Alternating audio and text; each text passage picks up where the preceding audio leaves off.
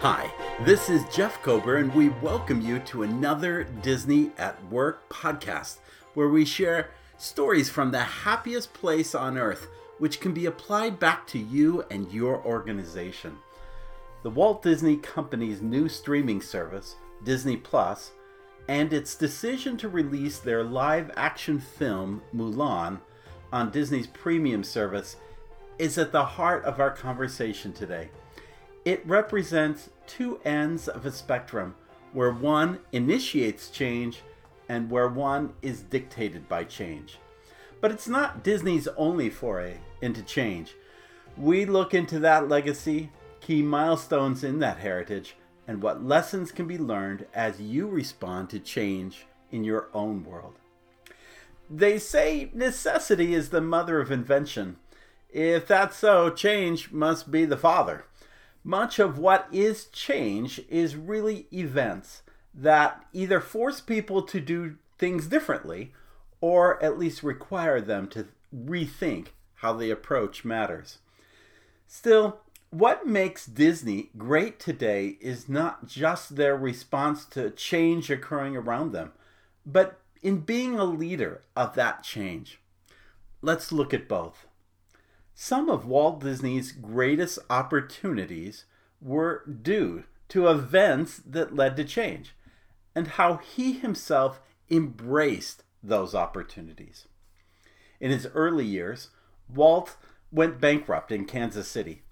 Desperate to start anew, he bought a plane ticket and, on a suitcase and a dream, headed to Los Angeles. He was just going to try to find work on any studio lot, but jobs were not forthcoming. When he realized that there was really no cartoon studio in Los Angeles, only back east, he set up shop, and the rest is history. Walt's first success came in the form of a series called Oswald the Lucky Rabbit. But when Walt realized his distributor had complete control over that series, Walt was forced into developing his own character, one that he would control. The result was Mickey Mouse. But Walt took it steps further. Besides just producing Mickey Mouse shorts, he added sound, making Mickey the first talking cartoon. He then added other changes and inventions, such as new stories and characters, color, and state-of-the-art camera effects. Walt realized over time that the Mickey Mouse and Silly Symphony cartoon series he developed could only make so much money compared to feature-length films in the box office. So he set out to create a full-length animated feature.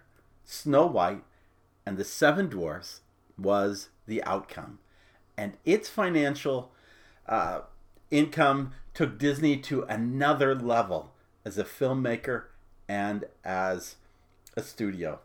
Curiously, during that same time, his distributor that he would use to release the film, United Artists, was proposing a contract that required Disney signing away television rights to Snow White. This was the late 1930s. Television was a long way away. In Walt's words, quote, "I don't know what television is, but I'm not going to sign away anything I don't know about." End of quote. So Walt signed with RKO instead, giving him those rights, and eventually in time, he created his own distribution agency, Buena Vista. In each of these instances, change was forcing Walt to do something different. But at the same time, Walt used that opportunity to seize new roads and avenues he hadn't traveled on before. We all have similar situations. Sometimes change dictates us, and sometimes we can dictate change. The trick is to master both. Speaking of television, here is an example. Most people know that the Walt Disney Company owns ABC Television. That goes back to 1996. But baby boomers like myself know that Disney and ABC go back many, many decades. Few know what a risk or how unusual it was for a movie studio, much less an animation studio, to become involved with television. To describe ABC television in the early 1950s as a second-rate network to powerhouses CBS and NBC is to perhaps give it a compliment. ABC wasn't even in the same league as the two other networks. In the context of the Cold War, comedian Milton Berle, another star who's was found on television, stated, "In case they, the Soviets, drop the big bomb, go to ABC. They've never had a hit." So it was very courageous and innovative that Walt Disney chose to be the first studio producer to venture into the unknown world of television. Unable to get Banks or the other two television networks to invest in his new project, a park called Disneyland, he and Roy struck a deal to create television programming for ABC. Beyond the inherent risks in such an arrangement, the deal between Disney and ABC blew away Hollywood. Most studio and theater owners saw television as a threat to their very existence. Stars on contract with studios were not allowed to appear on television. Indeed, most television programming was done in New York, not in California. The studios didn't even like televisions to appear in their films. Walt saw it differently. Quote, "Instead of considering TV a rival, when I saw it, I said, I can use that. I can be a part of it," end of quote. Walt had a grander vision of what his shows could do on ABC and how they could be used to promote Disneyland. Each week when the show occurred, they would feature films and shows based on the different themed lands of the park. Fantasyland would show cartoons. Tomorrowland would show a series on man in space. Adventureland would show movies from his True Life Adventure documentary series.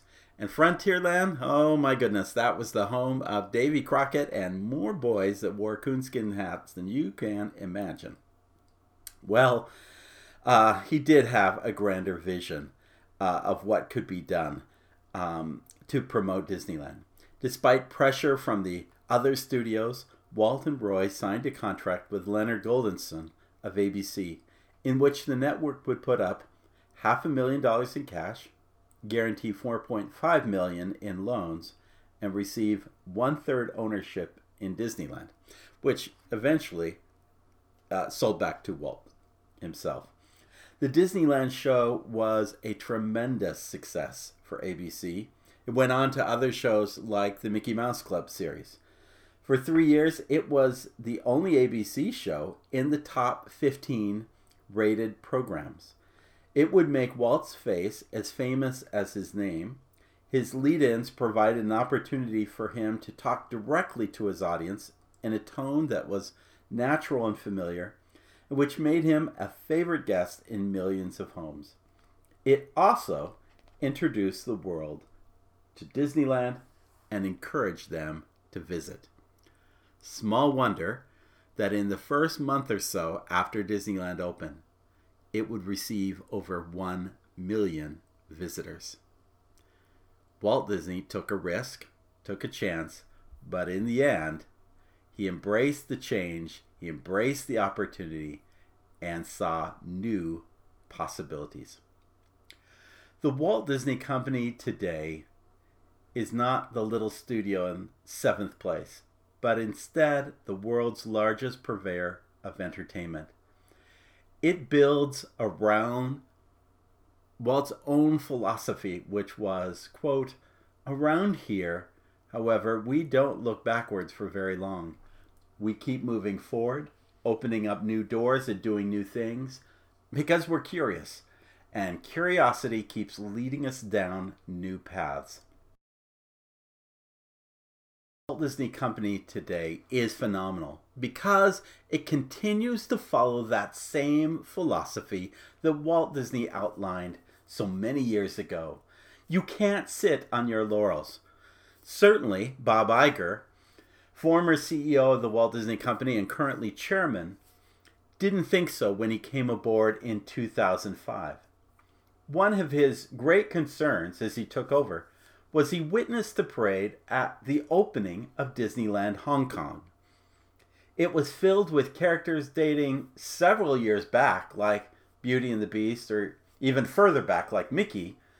Nothing Disney had done in the last 10 years was represented in that parade because Disney had not had successful animated films in the 10 years prior, since the time of Aladdin and Lion King and Beauty and the Beast. At the same time, Pixar, on the other hand, was having show-stopping success, and it was seen in the form of Toy Story, Bug's Life, and Finding Nemo. And yet, Disney and Pixar were on a path to separate and go their own way. Iger knew he needed to address that, and so taking up the helm, he brought change to the company by acquiring Pixar in 2006, and then Marvel in 2009, and then Lucasfilm in 2012. By the end of 2019, those decisions had yielded $8 billion in movie ticket sales, more than any studio had ever made by wide margins. Disney was no longer the bottom of the heap. It was number one. And yet, Bob Iger didn't feel he could sit on the success of the box office. Bob realized he didn't have a deep technology structure in place, like streaming competitors Amazon, Apple, or Netflix. So Disney has taken a new gamble on something called Disney Plus. Well, it doesn't seem like a gamble now, no more than Disney going into television. But before it premiered, experts saw it as a risk, albeit maybe a calculated one. Its cable networks, to include ESPN, were generating 40% of profits. The thought was this would cannibalize the business, according to Bloomberg Businessweek. In truth, Bob could see cable subscriptions leaving for streaming subscriptions. To offset that in part, he purchased BAMTech, a platform Steve Jobs actually was very impressed and told Bob that before he passed away. From that, Bob and Disney could build a streaming incarnation of ESPN. Not long after Disney's announcement to start streaming, Rupert Murdoch approached Iger to see if he would be interested in purchasing 21st Century Fox's entertainment properties. This would allow new material not just for Disney Plus, but for its Hulu streaming service as well. From there came a thought to see, well, what else could be created for Disney Plus? Disney, Muppets, and Marvel all started to step up to the plate. Then there was the $100 million investment known as The Mandalorian. In truth, all of these combined to create an $11 billion investment. One not expected to turn a profit until 2024, all in hopes that they attained 90 million subscribers globally by the end of that same period. But as the third quarter report for this year in 2020, by August 3rd, the number of Disney Plus subscribers alone has come to 60.5 million. Indeed, changing to Disney Plus was not only wildly successful, but it has been the only bright spot in the company since the pandemic began. So Iger's response to change has paid off in a big way. That same third quarter report showed changes Disney had faced at the box office. COVID-19 is an equal opportunity business destroyer, so all the studios have felt the impact, but none so more than the guy on top. Remember, the one who created $8 billion in sales the year before? Movies that were shot and slated for distribution were now being backed up.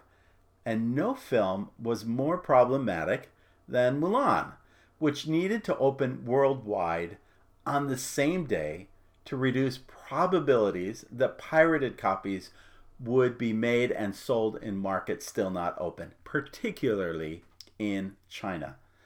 Hoping the pandemic would subside, the film was pushed back to 2 later dates.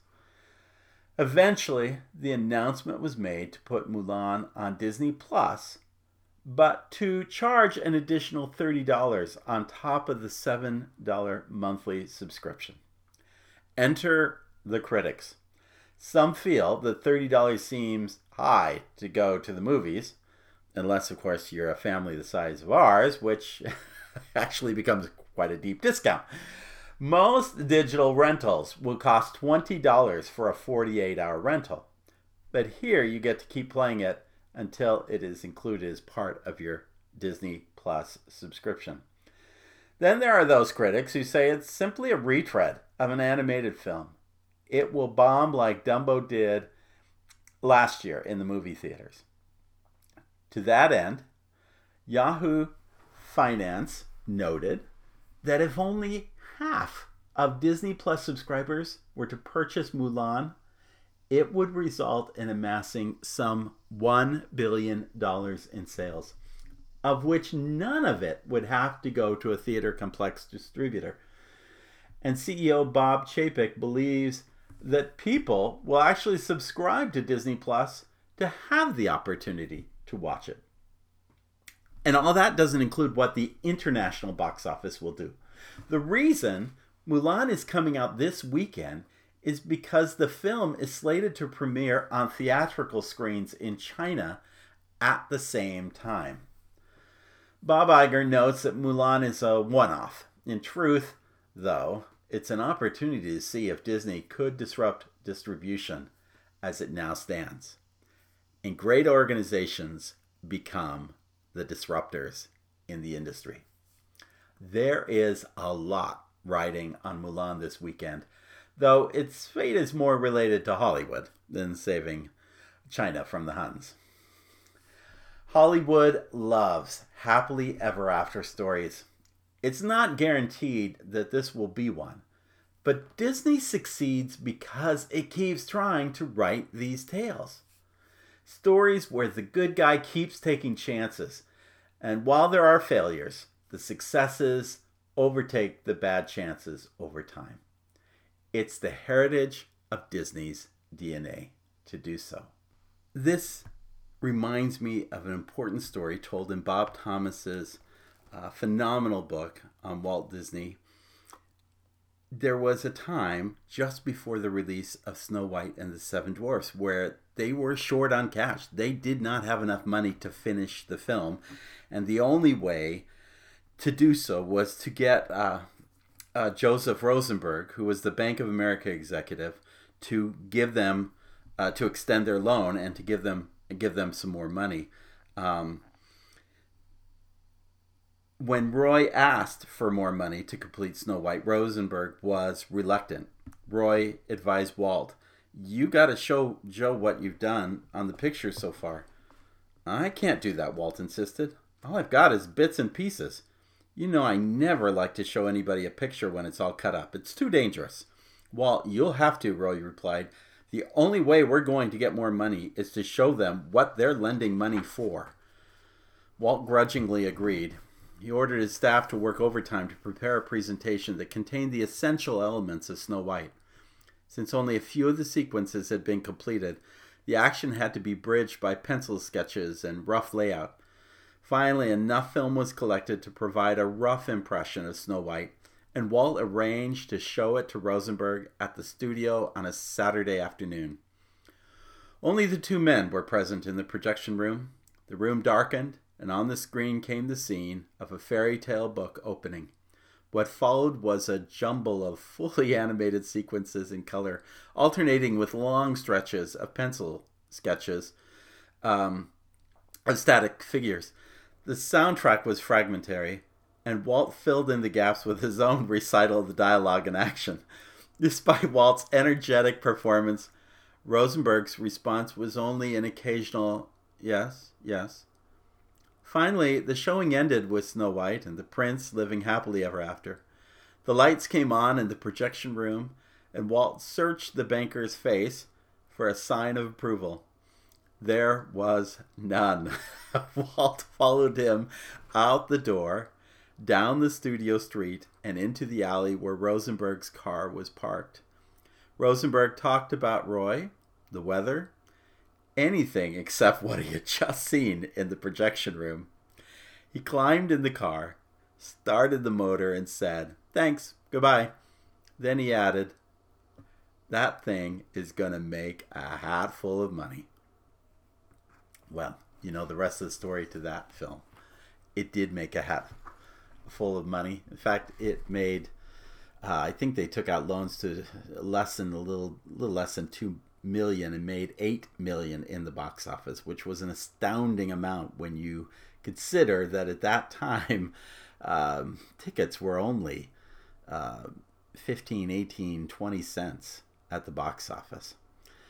You know, I happened to see Mulan just as a preview. It was an 11-minute extended preview. I saw it the other day at Disney's Hollywood Studios. And you know what? I think it's going to make a hatful of money. It's a great film. Whether it does or doesn't matter. What does matter is you keep moving forward. Pandemic or not, keep moving forward. Now, as all Disney at Work podcasts have, we provide you souvenirs, free souvenirs actually, that you can take back to you and your own organization. And these souvenirs come in the form of some questions, thoughts, ideas that you can reflect on. Consider the following as they relate back to your organization. What has been your company's history with embracing change? Are you dictating change, or is change dictating you? What is the last change you have embraced? Do you question the status quo? What new opportunities are there that you haven't taken advantage of? And finally, what will you do to keep moving forward? Well, that's it for our Disney at Work podcast. We're glad you joined us. And we hope that you'll continue to look at our other podcasts, both on Disney at Work and Disney at Play. Please visit our website, disneyatwork.com. Make sure you subscribe so you're notified when new podcasts come out. And by the way, please go to iTunes and make sure you're subscribed there or wherever you're getting your podcasts from. That way you make sure that you can continue to receive new podcasts as they come out. We are thankful that you could join us. Make sure that you always keep moving forward. And in the words of Sinbad's storybook voyage from Disney's Tokyo Disney Sea, remember, always follow the compass of your heart. Have a great day.